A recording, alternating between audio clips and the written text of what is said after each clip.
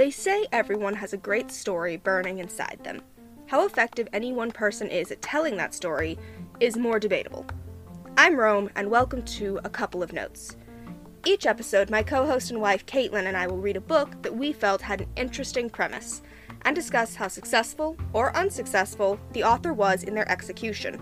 As we do discuss every book in its entirety, watch out for spoilers. The story this week also comes with a trigger warning for childhood sexual abuse and casual racism. This week, we'll be reading Truman Capote's Breakfast at Tiffany's, one of the original Manic Pixie Dream Girl stories. Now take out your red pens, because we have a couple of notes. Published in 1958, Breakfast at Tiffany's follows a year in the life of an unnamed narrator as he gets swept away by the charm and mystery of his neighbor Holly Golightly, a young woman who lives on the edge. Capote based the character of Holly on several women he knew in his personal life, including models Dorian Lee and Susan Parker, socialites Marguerite Littman and Gloria Vanderbilt, writers Maeve Brennan and Doris Lilly, and actresses Una O'Neill and Marilyn Monroe. So, no one important. However, the biggest inspiration was Capote's own mother, Nina Capote. Just like Holly Golightly, she came from a rural southern town, fled a teen marriage, moved to New York, and changed her name. Truman Capote has stated that Holly Golightly is his favorite character he has written. Caitlin and I had very different opinions on Breakfast at Tiffany's, and because it is a novella with a more meandering plot, we will be breaking format this episode in favor of just arguing. Caitlin, you really disliked this book. Can you tell us why? I sure can, baby doll.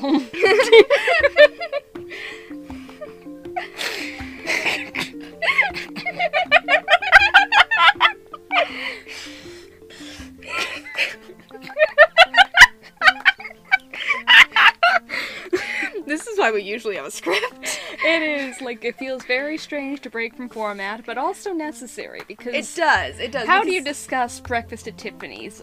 A book that I recognized by name and by association with the actress Audrey Hepburn, but I really had no idea going into it what it was about. And now that we finished it, I'm still not sure what it was about. It's about Holly Golightly. It sure is. No, I totally get what you mean. There's a reason we didn't put a real plot synopsis for this book, because there really isn't much of a plot by means of our narrator. He's just sort of living his life, watching things happen to Holly. This is not the first story that is structured around the idea of the straight man archetype coming into contact with the Manic Pixie Dream Girl. Yeah, and it certainly isn't the last.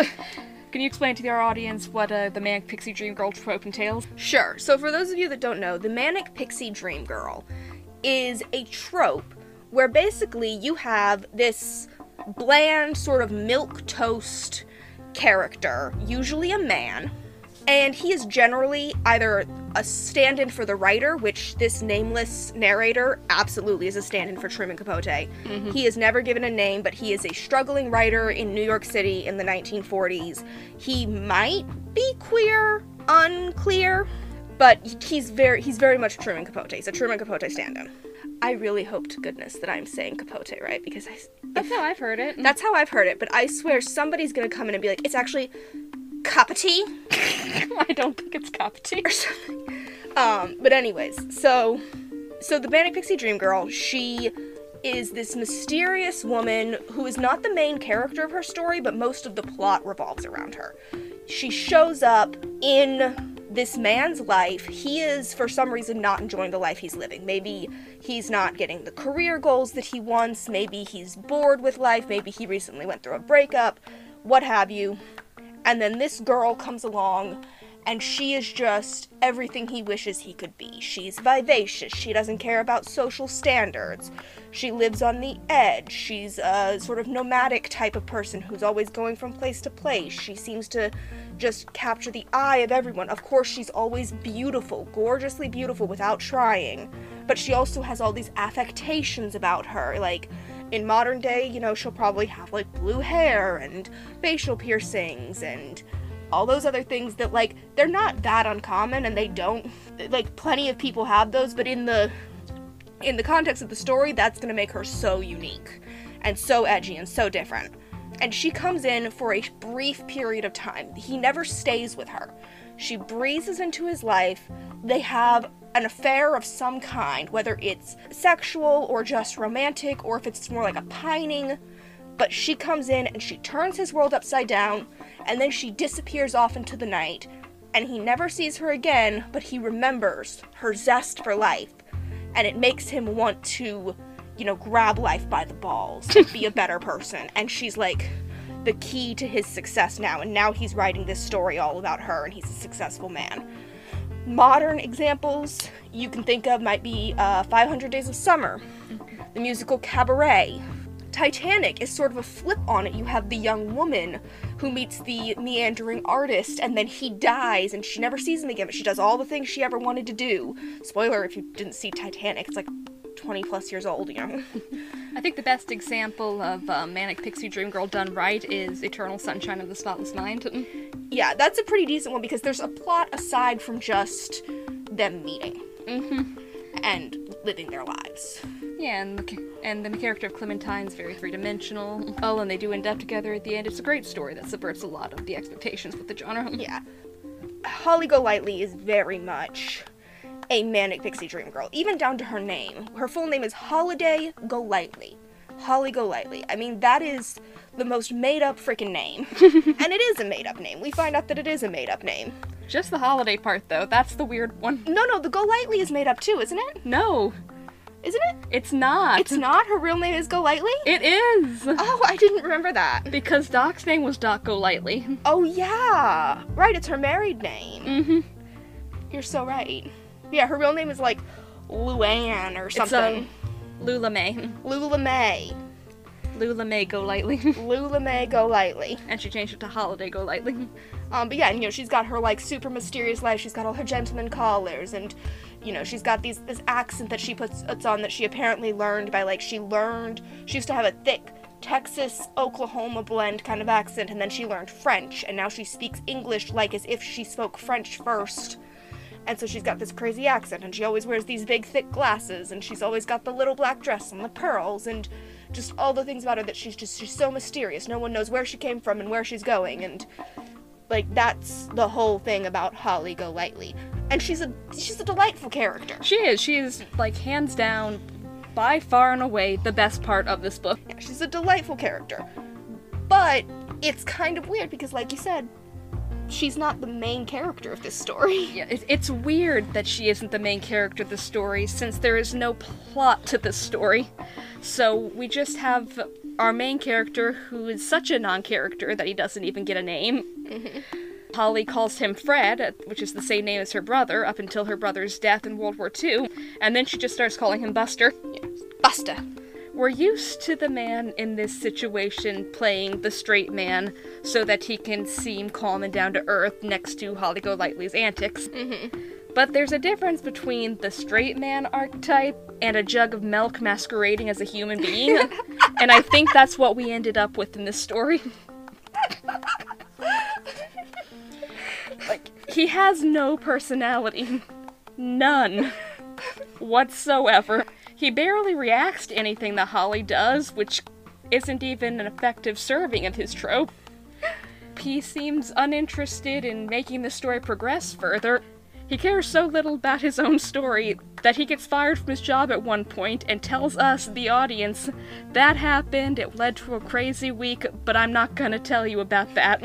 Let's get back to Holly. That is true, and I do like wonder, I'm like, did Truman Capote write a second story that was like a spin-off of this and it never got published, where it goes into that character's crazy week? Because I do want to hear that story. I don't think he did. I think this guy is just a vessel for Holly, but he's an ineffective vessel because he doesn't serve the story. So we're just seeing, like, cut up pieces of a story through his window into Holly's life.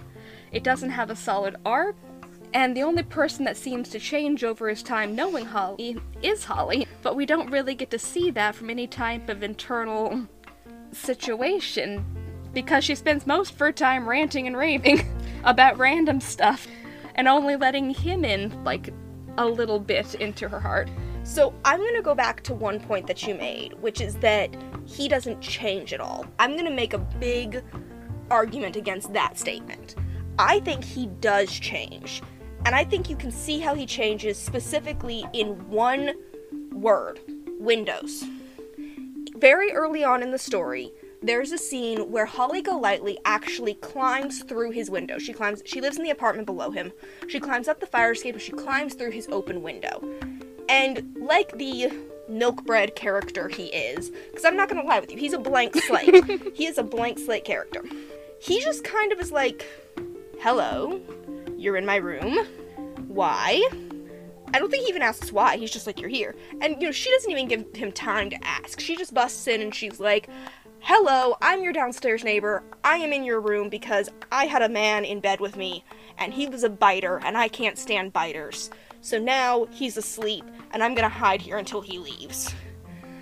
And it's like, okay, and he just kind of goes with that. Like, he feeds her, he lets her sleep in his bed, he tells her about the story that he's writing, which she calls out the definite lesbian subtext that is in there, and he's like, what? I don't write about lesbians. And she's like, this is totally about lesbians. But don't get me wrong, I love lesbians. I want a lesbian to come live with me. That's one thing. Holly Golightly is very pro-gay, and I kind of live for it. But later, we see a similar scene where he needs to go into her apartment for some things. She's been detained, he needs to go into her apartment, and the way he gets into her apartment is he climbs down the fire escape and he goes through her window. And it is a narrative parallel because the man that we met at the beginning of this book would never dream of doing something so scandalous. Like, that is not something that I think he would have done before he knew Holly, but now that he knows her, he's like, yes, this is the absolutely logical thing to do. And he does it more than once. He does it several times because she's indisposed, and so he has to go feed her cat. So that's just how he gets in. He never asks for a key. He just keeps breaking into her house. Other similar things is she undresses in front of him at one point. When she undresses in front of him at first, he's like, oh my god, you're naked, he freaks out. But then later in the story, there's a point where he is injured, and he strips down butt naked to get in the bath to ice his wounds, and Holly's right there. And he just sort of lets that happen. And they're not sexually involved at any point. And similarly, there are other points where she unchanges in front of him and everything, and he doesn't react. And that's sort of a development of, like, he's getting deeper into her sort of bohemian world. He's becoming less and less shocked by her antics. The man that we eventually see after she has gone is a man who doesn't think twice about doing some of the crazy stuff that Holly Golightly does. He thinks about her and he thinks, this is what Holly would do, why not me? So I think it's incorrect to say that she doesn't have any impact on him at all, and that he doesn't change at all from knowing her, because I think he does. I think in true manic pixie dream girl form, she teaches him to take risks. And we do see a positive growth from him, because in the epilogue we learn that his writing career has taken off, he's made new friends, all these other things, like he's becoming more involved in the scene in New York. So I think it's incorrect to say that he didn't change at all from knowing her. I'll agree with you to some extent, but I think the changes that he went through were small. I think he went from being a stiff character to caring a little less about expectations and what people will think of him, but I don't see him going out and taking big risks or leaps or achieving anything magnificent, and I just see him caring a little less. Except that he's Truman Capote, so Well, yeah, of course, eventually it took off. So, he actually did take major risks and do, huge things and stuff, and he's kind of a gay icon. I mean, is it fair to judge the character of this book it's not, compared to Truman Capote himself? No, it's not. But when you consider that this was one of his earlier works, and that it is kind of autobiographical, I feel like you can look at that a little bit, but you have a point that it's, it's early developments. It definitely reads like an earlier work, because some of the writing was kind of lazy, contrived, he isn't a good plot structure. I'll say that when you have a narrator who's so obviously a self-insert, you kind of have to be careful how you go about that, because when you do things like actively telling your reader, I'm not gonna write about this, they're gonna see right through that and just realize that you as the author don't care. I think one thing we also have to consider is the time that this was written. This was written in 1958, where I think it was a little more common to do that, because I have read other books from that time, you know, contemporaries of Truman Capote, and they did do that sometimes, where, like, if they were gonna do a time skip or whatever, and they needed to let you know that something happened that was important to the character, but not necessarily important to the plot, they'd do that. They'd be like, oh, and also this happened, but that's not so important, so we're not really gonna get into that. But it was strange to do it to the main character. Yeah. Well, I'll agree that it was in line with the other writing styles of the time, and maybe I just don't care for that style because it stands in opposition to the writing style of today. Yeah. And usually when I see that kind of writing, it has to do with side characters, like when they casually mention that two of the characters, Mag and Rusty, who are one of Holly's many, many boyfriends, and then Mag is her best friend, that they've eloped. And then about 20 pages later, they mentioned that they later got divorced. Mm-hmm. Those are both mentioned just kind of casually in the background. He actually learns about them through the newspapers. He's like, oh, they got married, oh, they got divorced. That's one of those things that you can put it in the background and just be like, we learned that this happened, and we learned that it stopped. Mm-hmm. Because those weren't major characters. Yeah. They were just kind of there. And he didn't interact with them much. And knowing that they got married and then they got divorced really only serves to inform what Holly is going through at this moment. Mm-hmm.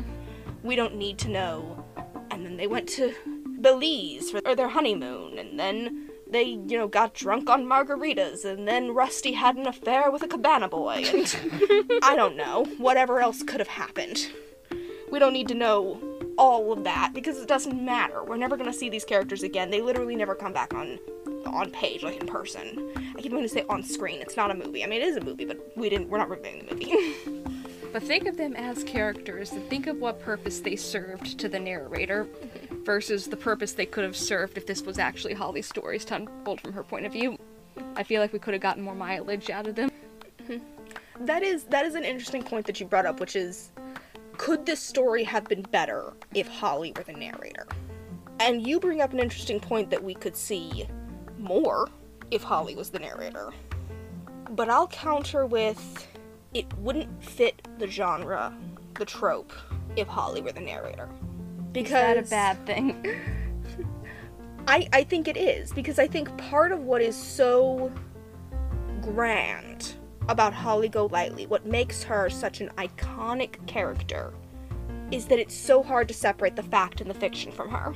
The timeline we get of Holly's life, over time we learn different things about her. We learned that when she was 13 years old, she and her brother were homeless.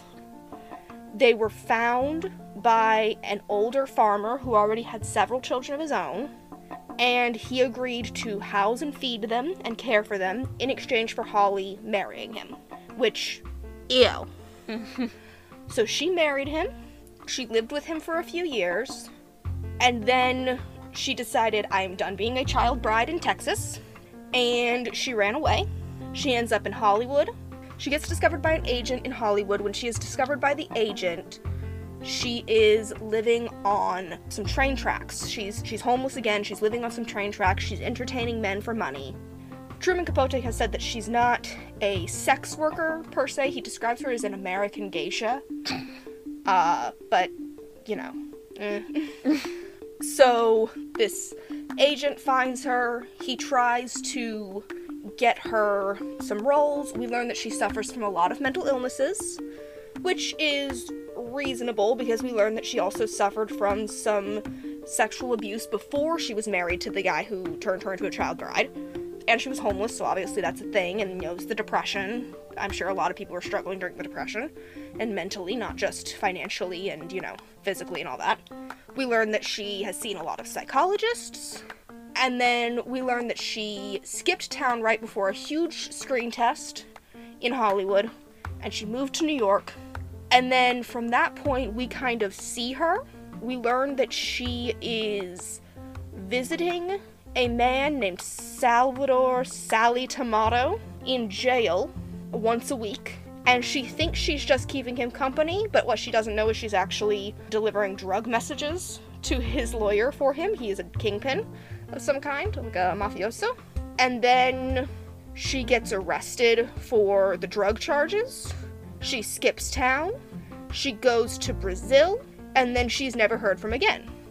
So her life before and after New York are very vague. We hear a rumor at one point that she might have gone to Africa, but that's kind of all we hear. And she tells stories, but it is impossible to know what stories are true and what stories are fake, because a lot of her stories don't add up together. So, to put the story in Holly's point of view, you immediately lose that mystery. Because now we know her childhood. She can't lie to us if she's the narrator. I mean, you can have an unreliable narrator, obviously, but it's more difficult. It's more difficult for her to lie to us directly as the narrator. Very sold me on her being an unreliable narrator. I think that fixes any issue with losing her mystique and intrigue. Plus, you could do it third-person omniscient, so still not entirely getting what's going on inside of her. Isn't the idea of a third-person omniscient that you get what's going on inside of everybody? Oh, wait, so not omniscient, the other one. Third-person closed? Isn't that just closed in on one person? Yeah, it's closed in on her. Mm-hmm. I feel like there's another one. There's second person, but who the hell writes in second person? You know what I mean. I believe you're suggesting a third person closed, but it would be closed in on someone that isn't her. No, I'm suggesting just not getting anyone's thoughts. I don't think there's a version of that in third person, is there? It's like a movie. Like a movie? You mean like a narrative kind of situation? I'm not sure. I don't think I've ever read a book that was written in third person and intentionally did not pick at least one character to be the point of view character and give us at least a little bit of their internal thoughts and feelings. I don't think that's a point of view style that I ever learned about in English class.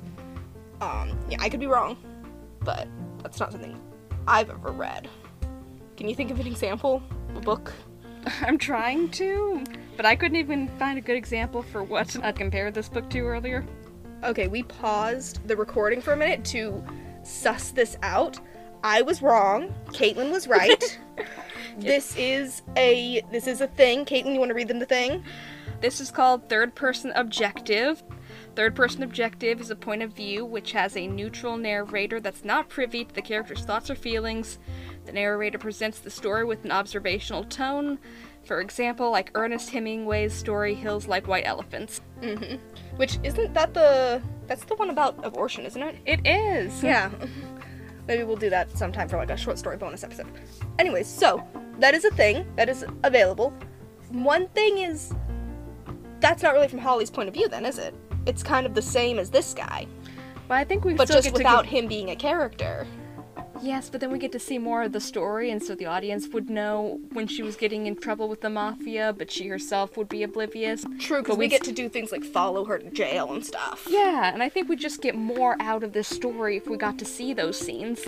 Okay, I'm down. I hear ya. Like, Holly apparently has a miscarriage, but the story barely glosses over it, even though it was a huge part of her character development. That's true. I do remember the whole pregnancy and miscarriage. Up until the last moment, I wasn't even sure if the pregnancy was real, or if it was just another thing that Holly was making up. And I kind of loved that, but I can also see how it could be frustrating. And if you're getting it from a third-person objective, you at the very least know, yes, she really is pregnant. Yes, she really is having a miscarriage. As opposed to, no, this is just another one of her delusions. She thinks she's pregnant. She's making things up. Or at least, like, know for sure at the end. You could still kind of toy with the idea of her being delusional during her pregnancy. That's a personal preference sort of thing. I liked our bland milk jug of a narrator. And I think the reason I liked him is because even though he, as a person, really serves no purpose, like, he doesn't do much aside from, at the end when Holly needs to run away, he helps her run away. But for some reason, I think he was a good character for me personally to project onto, and I think that was kind of his purpose. In addition to being a writer insert character, I think he was meant to be a reader insert character, and that was part of the charm for me with Holly, is that she is taking this man who, he's new to the city, he's nervous, he's struggling to build his career, and she turns him up. you know? She just gives his life this new vivaciousness, but in such a distorted kind of way. And for me, I really liked that. But I can also understand how it's not everyone's cup of tea. You know, I think it's the Bella Swan debate of how she's such a bland character that the audience is meant to project themselves onto, that you either love that you can imagine yourself in that situation, or you hate that she is a loaf of bread masquerading as a human. I love that. I love that. That is exactly right. Fred Buster Truman is the original Bella Swan. I dig it. I'm here for it. Very good.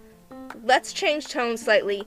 Let us talk about the ways in which this book was simultaneously progressive and also very much a product of its time.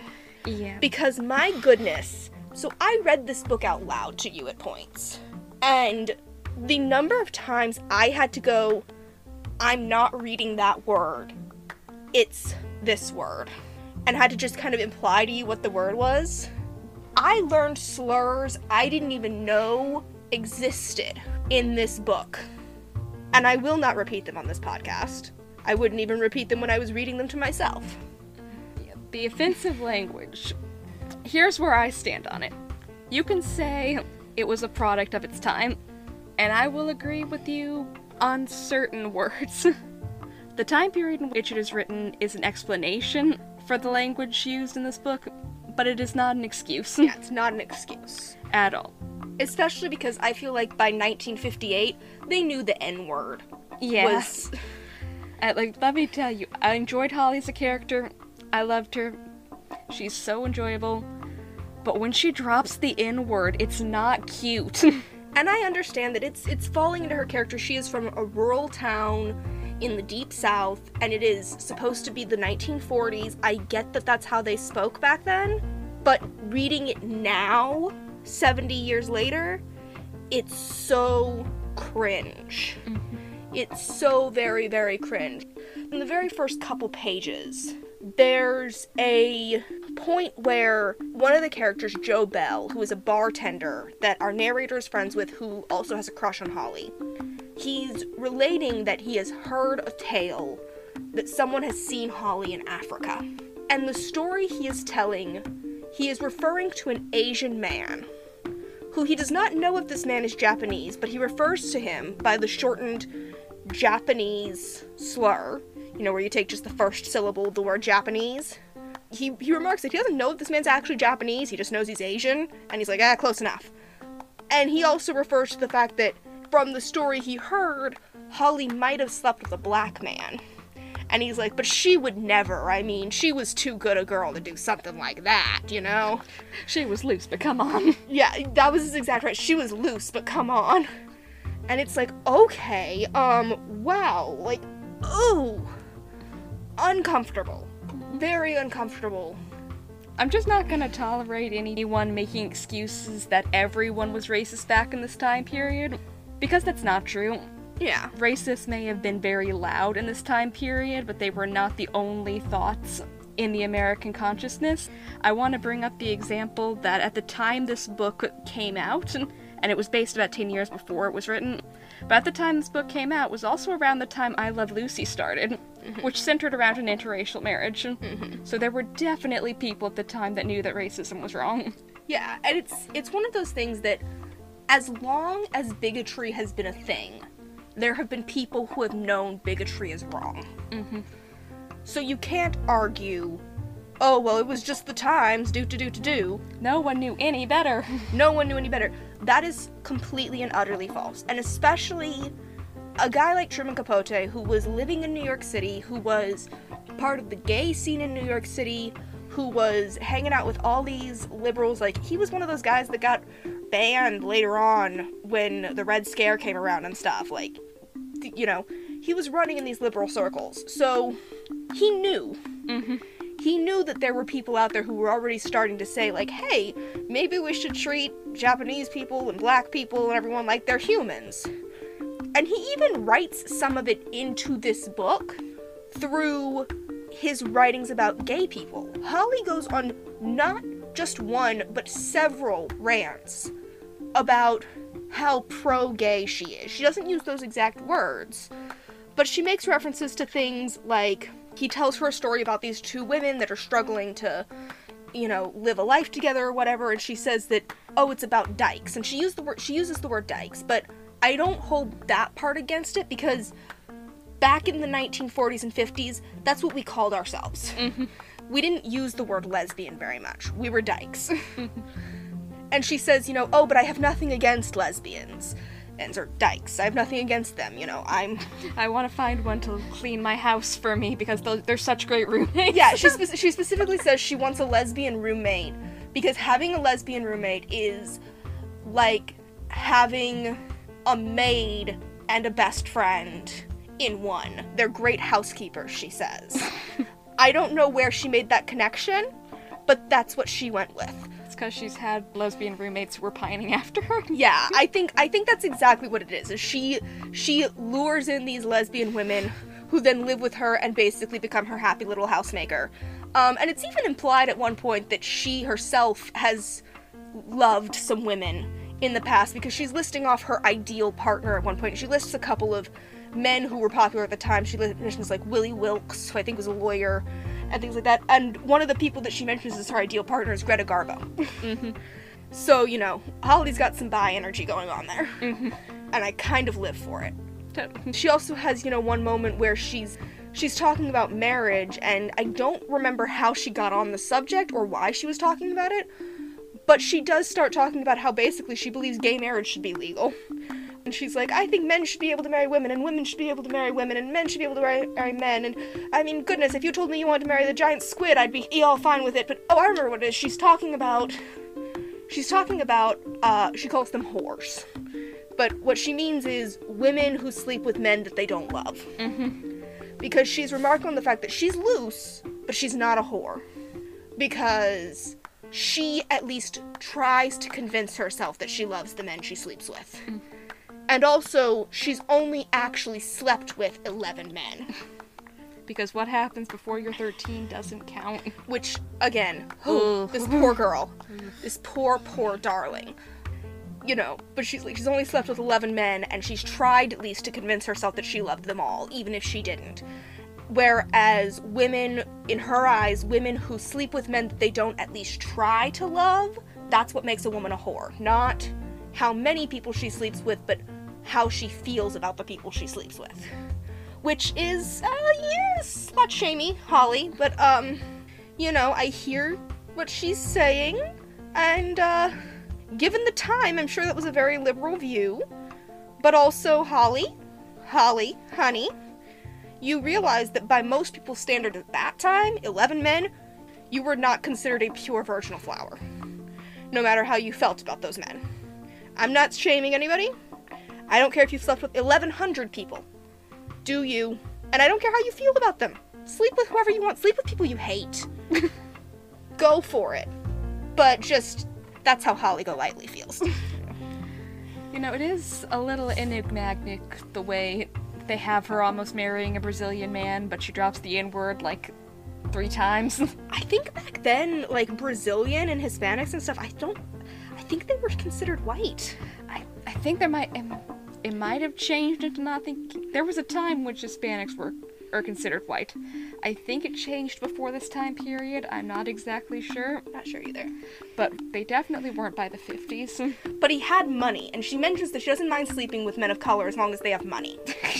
Did she say that? She does, because at the very end, when she flies off to Rio, one of the first things she does is she calls a bunch of newspapers and she asks for a list of the top 50 wealthiest men in Brazil.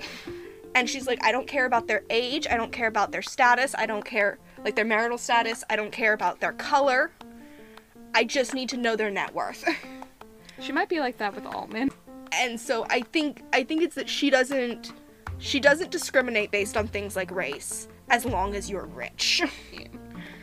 But, I'm gonna bring this around to another example of when the language use was kind of weird and counterintuitive, mm-hmm. which is when we get a description of her talent manager, OJ, who the narrator calls a little person, which blew me away because I didn't know that colloquialism was around at the time, and I was about to applaud him for using the term, and then he goes and describes him with words more akin to mythical creatures and animals, and then I'm like, oh, you can't do that. Yeah, you're earning these points, and then you're taking away these good person points. He really made this man sound like he jumped right out of Snow White. Oh. Yeah, it wasn't good. I think it's also meant to be heavily implied that O.J. Bergman is Jewish, because they do make several remarks about Mag Wildwood when she is insulting him. She makes references to saying Hitler was right. That's another thing. There are at least 2 confirmed Nazi sympathizers in this book, and they are both good friends of Holly's. Now, they both get their comeuppance in the end, I like to think, because they end up marrying each other and then having a horribly messy divorce. But they are both mentioned to be Nazi sympathizers. They're also both just described as just the worst people. Like, Mag Wildwood is one of them. She is described as having the most horrible stutter and a really weird voice, and she's supposed to be, like, tall and lanky and ugly, but she charms people by being funny. And confident. But then also she's got a temper. If she gets drunk, she's got a temper and she'll start yelling at everyone and apparently telling the short Jewish man that Hitler was right. Then on the other side, you've got Rusty Trawler, who is repeatedly referred to as being an absolute fetus and a walking baby. Apparently he grew up, but his face never developed, and he looks like... That sounds familiar. Was that a read? It was a read. Is that okay? Shady bitch. Yes, it's okay, but shady bitch. Okay. You know what? I pull it off. You do. Anyways. But yeah, and it's also heavily implied that he might be gay. He's either gay or he wants a mommy dom. Yeah, his parents died when he was young, and now he either is gay and or maybe wants to be a woman. Holly Golightly implies that at one point. Or he really wants dominant women to just step on him. Mm-hmm. Maybe both. You know, do you, man. Mm-hmm. But he is read for filth throughout this entire book. He is described as a fetus, a walking baby, a, pile of dough. Like, he is just, so much is said bad about him. And he is also mentioned several times to be a possible Nazi sympathizer. Like, he's rich, so you can't straight out say, like, oh, he's a Nazi, but, like, possible Nazi sympathizer. And they get married to each other, and then within a year they are messily divorced. So, I think that's worth noting that it's kind of like if you write 2 deplorable characters in a book nowadays, and then you just sort of casually slide in, like, oh, and also they both voted for the Orange Invasion. Mm-hmm. It's not major parts of their characters, but it's just subtly slipped in there, like, hey, just by the way, if you're wondering part of why I'm making these characters so awful, well, they're also Nazis. So it's like, it's pretty clear that, they're put in there because that was a political belief of the time that people held and unfortunately still hold, which is, I suppose it was a good snapshot of the time to have the characters so all over the place in regards to language and what language is acceptable. Yeah, it's very much a snapshot of the time. Mm-hmm. Because we noticed that the narrator himself, he never uses any of those slurs. He refers to the Japanese man who lives upstairs as a Japanese man. He doesn't call him a JAP. He doesn't call him a Japanese or anything like that. He calls him a Japanese man. When he refers to black people, he calls them Negroes, which, feels icky now, but for the time, I believe that was the politically correct term. I think so. So, like, he's kind of not using this language, but other characters are, and I do think it's sort of supposed to be showing the different attitudes that different people had. Mm-hmm. And it's not gratuitous. It feels gratuitous now, because honestly, having more than one racial slur in a book and having it not used for a very specific reason feels gratuitous now. But for the time period, for the length of the book, for the way that it's used, etc., Could you take all those words out and it still would be the same book? Abso-freaking-lutely. So you can kind of make the argument that you should have known better at the time. Yeah, you can make the argument that he could have known better at the time. You can also make the argument that it's representative of how people at the time really talked. Mm-hmm. So you can go both ways on it. But there's definitely the argument that if we were to, say, make a new Breakfast at Tiffany's movie, we wouldn't need those words in it. It would not be necessary. I'd also like to point out, we did not watch the movie before reading the book. That's true. She's never seen the movie. I saw the movie once in high school, and I barely remember it. Mm-hmm. All I really knew about the movie was that everyone adored Audrey Hepburn, so no shade on her Yeah. for any of this. And apparently you do see the Japanese neighbor, and it was one of the worst examples of yellowface in Hollywood. Mickey Rooney. And I don't know Yellowface. why they did that, because he doesn't even play a part in this story. We never meet him. He doesn't. He's the upstairs neighbor. We see him one time during one of the first introductions of Holly, because one of her things about her, she's constantly losing her key. And so she's always buzzing the neighbors to have her buzz her in so she can get upstairs. And yeah, they include him in, and it is a very offensive portrayal. You see him come out, and the actor is doing this squinty-eyed thing, and his face is painted yellow, and he's pursing his lips out and showing his teeth so that it looks like he has big teeth, and he's speaking in this very thick, fake accent, yelling at her, and and he's got like shoe polish in his hair to make it look extra black, and it's very, very uncomfortable. So the movie might be even more racist. Yeah, so it was not necessary, especially because they took out in the movie other characters, but we're not going to get too into the movie. I want to talk about that cat. I feel like that cat was a more interesting character than the narrator. Oh yeah. And I feel like the cat deserves an honorable mention. So let's talk about this cat for a second, because I feel like y'all at home need to understand about this cat. This cat is Holly Golightly's pet cat. She says that she found him one day when she was walking the streets, and he came home with her, and now he lives with her, but she hasn't given him a name because he's not hers. So she just calls him Cat. And he lives with her, but they're just roommates. He's not her cat, so she doesn't give him a name. A big moment, in my opinion, for Holly, when she is fleeing to Rio after her trouble with the mob. She asks Fred Buster Truman to bring all of her stuff, including the cat. And you're like, oh, she's gonna bring the cat with her to Rio. And instead, she has the driver that's taking her to the airport stop in a neighborhood, and she takes the cat out, and she's like, go on, cat, like, this looks like a nice neighborhood, lots of rats around here for you to chase, go on, get. And she sends the cat away. And then they drive about a block, and she realizes, oh my god, what have I done? I need my cat back.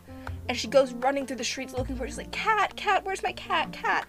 And she can't find him, and she ends up going to Brazil without getting her cat back. But Milquetoast Truman, Fred Buster, offers to go back and look for it.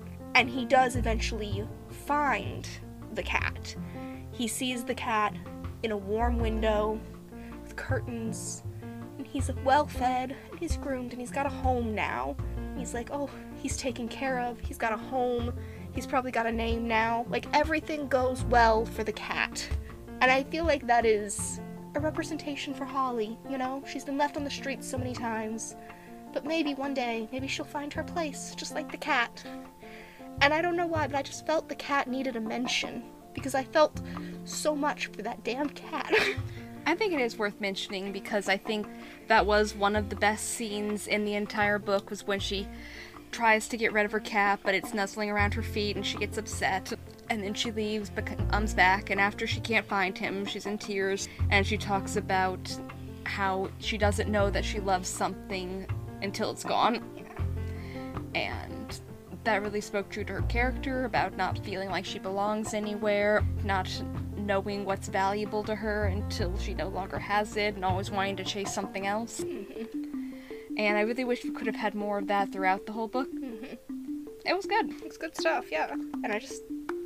that cat! I love that cat. You had something else you wanted to discuss. What was it? I did. I think one of the scenes that we should mention, because of how weird it played out Okay. was meeting Doc Golightly. That was a weird scene. That You're was right. a very weird sequence that didn't really go anywhere and was very info-dumpy. You want to tell the listeners who Doc Golightly is? I will. So Doc Golightly appears about halfway through the story, and he is Holly Golightly's, quote, husband. She insists that they were never legally married, and I take her word for it. I don't know what the child bride laws were like in Texas in the 1940s. She always sticks to that narrative of, we were kind of married, but not really, because I was only 13, so it probably wouldn't have even been legal. And surely if it was legal, she would have known that she signed papers. She does mention that he slept with her, though. She does. Which, again, ow. So at about halfway through the book, Buster finds an older man prowling around their lobby. So then this guy follows him and stalks him to a bar, which does not really raise any alarms with him. He doesn't seem overly concerned. Yeah. He assumes this guy's with the mob, right? That was one of his first I assume he would have assumptions. been more scared if he was with the mob. It's Buster. He's gonna barely react to things around him. He does barely react to things. I remember him wondering if this guy was connected to Sally Tomato, because he knew from the beginning that Sally Tomato was a mobster, even though Holly didn't. And of course he didn't say anything to her. He was never like, hey, have you considered that maybe this Sally Tomato guy is giving you weather reports that are actually codes for drugs? He doesn't say a thing. Totally. But, the creepy old guy follows him to a bar, sits next to him, and shows him a picture of himself with Holly back when she was 13. And at first, Buster's like, oh my gosh, this is your daughter. He's like, no, this is my wife. Now, you might think that's weird, but let me tell you. Yes, a lot of 13-year-olds probably shouldn't be getting married, but she knew what she was doing. She was so mature for her age. All that creepiness. Shudder, shudder, shudder. And so then Buster listens to this guy tell the story about how Holly was an orphan who came to his farm, and they got married, and then she left a year later, yada yada. And despite how extremely creepy this all was, he takes this guy right back to Holly. Why? First of all, you don't know if he's telling the truth. You think this little girl in the picture might be Holly, but it's an old photo. And he also mentions that it doesn't totally look like Holly. That this little girl is, first of all, she's little, and second of all, she's like chonky, and she does not look like Holly. But all Buster's thinking of is, Holly and I had a fight when we last talked, and I can't wait to see the look on her face when I walk this guy right up to her door. Yes, yes. Like, this is kind of end up in a dangerous situation. Like, if this happened in real life, so many red flags, call the police. Yeah. But then Holly sees him, and she's like, oh, hi. And then Buster just leaves them alone, because this wasn't a dangerous situation. But then turns out, no, it wasn't dangerous. Holly just sleeps with him and then walks into the bus station and tells him basically a wild horse can't be tamed. And he accepts that and goes home. And it's like, what? So to recap, Buster was stalked, or rather Holly Golightly was stalked, and then Buster became mixed up in it. He was followed by an elderly man who confessed to him that he took a starving, orphaned girl, and he told her, if you want to live, I'll feed you and take care of you if you sleep with me.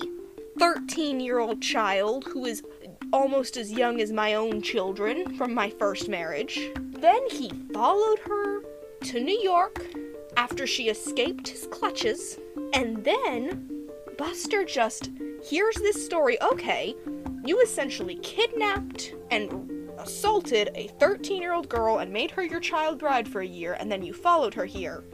Let me take her to you. She's still only 18 at this point. She might have just turned 19. Because at the beginning of the book, she's a few months shy of her 19th birthday, it says. Yeah, and in the end, she's 20. So he takes this guy to this 19-year-old girl's door, where she lives alone, and is like, hey, it's your rapist. Joke's on you. Bye. Bet you wish you'd been nicer to me last time you saw me. And somehow, Holly just wiggles her way out of this. And, like, I'm not mad that she got out of this unharmed. I'm not mad that being with him wasn't a traumatic experience for her, because you're entitled to your feelings about what happened. I'm just saying my belief is not suspended enough for this. I also remember that after she sends him away, Buster, Truman, Fred is kind of judgy about the fact that she slept with Doc. She ends up having to be like, well, I had to, he wouldn't leave if I didn't, or whatever. And he's, like, judgy about it. And he doesn't say anything directly to her, but he's like, tisk, tisk, tisk, Holly Golightly, Of course she slept with him, that's how she'd be. Excuse me, you're the one who brought her rapist to her door. What did you think was gonna happen? I don't know. She's surviving. Not a good move. And then he just leaves after getting wild horses can't be tamed. Yeah. I mean, I think he was a horse doctor, so it was in his wheelhouse. But nevertheless, he had so much determination up until this point. He was like, I'm going to bring you home. I'm going to bring you home. Yeah, because he kept being adamant that she needed to come home for her children, which were not her children, they were his children. But he was so... And they're definitely grown by this point, at least mostly. Yeah, I mean, like, grown enough. But he was, like, so adamant, he was like, she needs to come home for the children. Or, as he calls them, children. She needs to come home for the children. Mm-hmm. I was like, dude, those are your kids. Those are your kids, not hers. I wish this played into an overall plot and then we could justify having this, but otherwise no. It just feels like an info dump of her backstory, and it doesn't feel earned, and it feels bizarre. Exactly. He's mentioned one more time, which is when she's arrested, and our narrator considers calling him because he knows that she's gonna need, like, a lawyer or something. Mm-hmm. But then he ends up deciding not to, because he's like, no, he's the last person Holly would want me to call. It's like, oh, now you have a conscience? Mm-hmm.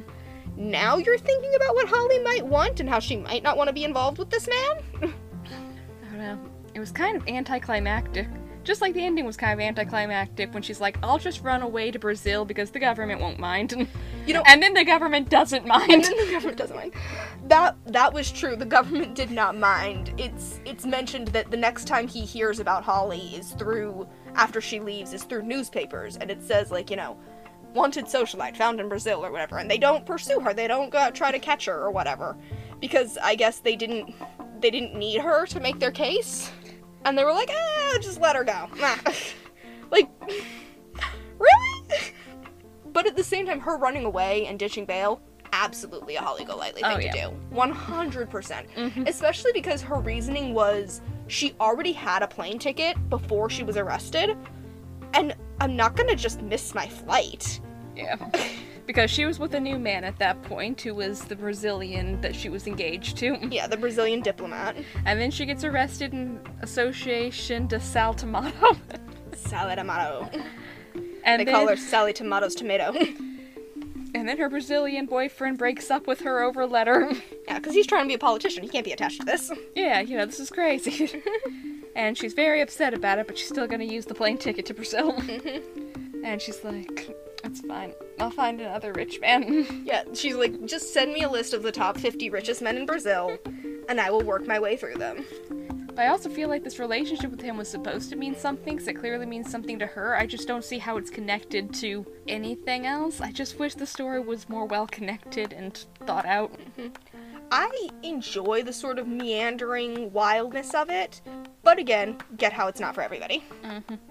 Yeah, like, it's very of its times in the way that it's a lot of telling and not a lot of showing, which feels distant when you read it. You don't feel like the characters are emotionally invested if they're just recounting things that already happened to themselves. Yeah, and he actually starts the story out talking about how it's been years since he saw Holly Golightly. Mm-hmm. So, literally, the prologue of this book is, here's how I got the idea to write this story. Mm-hmm. And so it does kind of put you in that distance of, like, that you're reading something about something that happened years and years ago. Mm-hmm. But, I don't know. I liked it. I get that. I guess I just can't escape, like, the lens of what the book could be because I wasn't satisfied with what I received. Do you have any nitpicks? Honestly, no. I read a review at one point of this book that said they wouldn't change even 2 words of Breakfast at Tiffany's. I would change 2 words. the N-word and the J-word. But overall, I really, really did like this book. I love the character of Holly Golightly. And I do enjoy this sort of distant narrator storytelling where the characters around the narrator are kind of more interesting than the narrator themselves. And you're just sort of watching this amazing story play out through an innocent bystander who doesn't really take part in the story until the end. I personally enjoy that kind of story, so I liked it. So I don't have any major nitpicks aside from what I've already discussed. Mm-hmm. So yeah, that's me. Are those your final thoughts, or just... Okay. I just realized that we didn't mention what the title actually meant.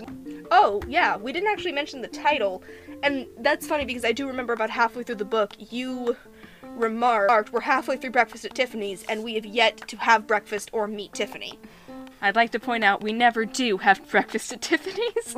Mm-hmm. So to reference Breakfast at Tiffany's, it is called Breakfast at Tiffany's because one of Holly Golightly's many little quirks is Tiffany's, the jewelry store, is her happy place. Mm-hmm. She loves to just go to Tiffany's and walk around. And particularly she likes to go in the morning and have her breakfast at Tiffany's. Because it is a place where she feels like she belongs. It's a place where she feels safe. It's quiet and it's gentle and she loves to get dolled up and go to Tiffany's. And I almost relate to that. Mm-hmm. Because I also have places that, like, I have no business being there, because that's the thing. She has no business being at Tiffany's. She can't afford a dang thing from Tiffany's. She is poor, or she just pretends to have money. She mentions that the way she makes most of her money is by telling men that she's going to the bathroom and asking for a tip so that she can tip the bathroom attendant, and then she keeps the money. Because for those of you who don't know, bathrooms used to have attendants who would, like, give you perfume and towels and stuff. But, like, their whole job was just to sit in the bathroom. That's how she makes her money. She goes out to dinner with men, and when she needs to go to the bathroom, she's like, can I have a tip for the bathroom attendant? And, you know, a tip for a bathroom attendant would be, like, a few cents, but they give her, like, $50, and then she just pockets it, and that's how she makes all her money. So she doesn't have money for Tiffany's, but she loves to be at Tiffany's. It's her favorite thing. And I vibe with that. Because I also love going into places that are too expensive for me and pretending like I'm going to buy something and just kind of wandering around. I think it's a fantasy. I think it's a fantasy thing where, you know, when you can't do something, but you want to live in that moment and pretend that you can and have people treat you like you can. You know, part of the thing is she gets dolled up, she puts on her pearls, she puts on her glasses, and she goes to Tiffany's. And she lets them pander to her. She lets them act like she can buy things, and then she just doesn't. And one of the big moments between her and the narrator is he gets her a very small little pendant thing from Tiffany's. It's, you know, it's nothing big, it's not a diamond or anything, but it comes in that Tiffany blue box. It's from Tiffany's. It's her own little piece of Tiffany's that she gets to take with her. And it's one of the few, like, possessions that she wants to take with her to Rio when she leaves. So yeah, that's the story behind the title, and one more reason why I personally relate to Holly Golightly and enjoy the story. I like the idea of it. I think it ties into the idea of Holly not really feeling at home anywhere, and it makes sense as to why this would be a place where she feels comfortable. It's just that the narrator never goes to have breakfast at Tiffany's with her, so we never do as an audience. So I don't feel like the title is really connected to the story enough to justify being the title. It's more like when it gets name dropped, you go, roll credits.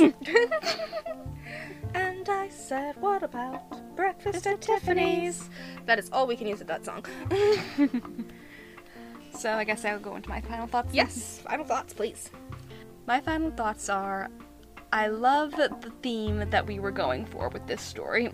The idea of never really feeling like you belong anywhere and constantly trying to both find yourself as well as find a place where you belong and find a true passion even, whether that be in a career or in a lover. And Holly's search does harken to a lot of the human experience of feeling of not belonging. I just don't like the way it was executed. It felt too fragmented for my taste, and I just couldn't get behind the narrator being so bland and uninvolved in the story that he was leading. I would love to see a remake that was a lot more focused and much more Holly-led, regardless of whether or not we get our Milky Toast Buster.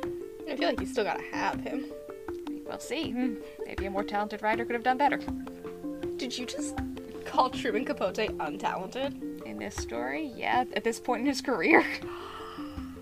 The writing wasn't that good. The shade of it all. It wasn't good. We just lost, Like, this was amateur hour over here, okay? Oh boy. We need to end this episode before we suddenly get so much hate. Oh my god. Okay.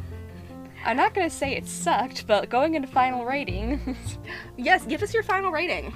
Alright, I'm gonna give it 2 out of 5 Tiffany jewels. Lovely. Well, I personally loved this. I'm gonna give it 4.5 out of 5 cat paws. Wow. Right? That is it for Breakfast at Tiffany's. If you enjoyed this episode, you can listen to more on Apple Podcasts, Anchor, and Spotify at A Couple of Notes. You can follow us on Twitter at Couple of Notes. And if you want to supply us with some red pens, you can support us on Patreon at www.patreon.com/coupleofnotes. Please share our podcast with any book enthusiasts in your life. Yes. Thank you for listening, and we'll meet back here after the next chapter.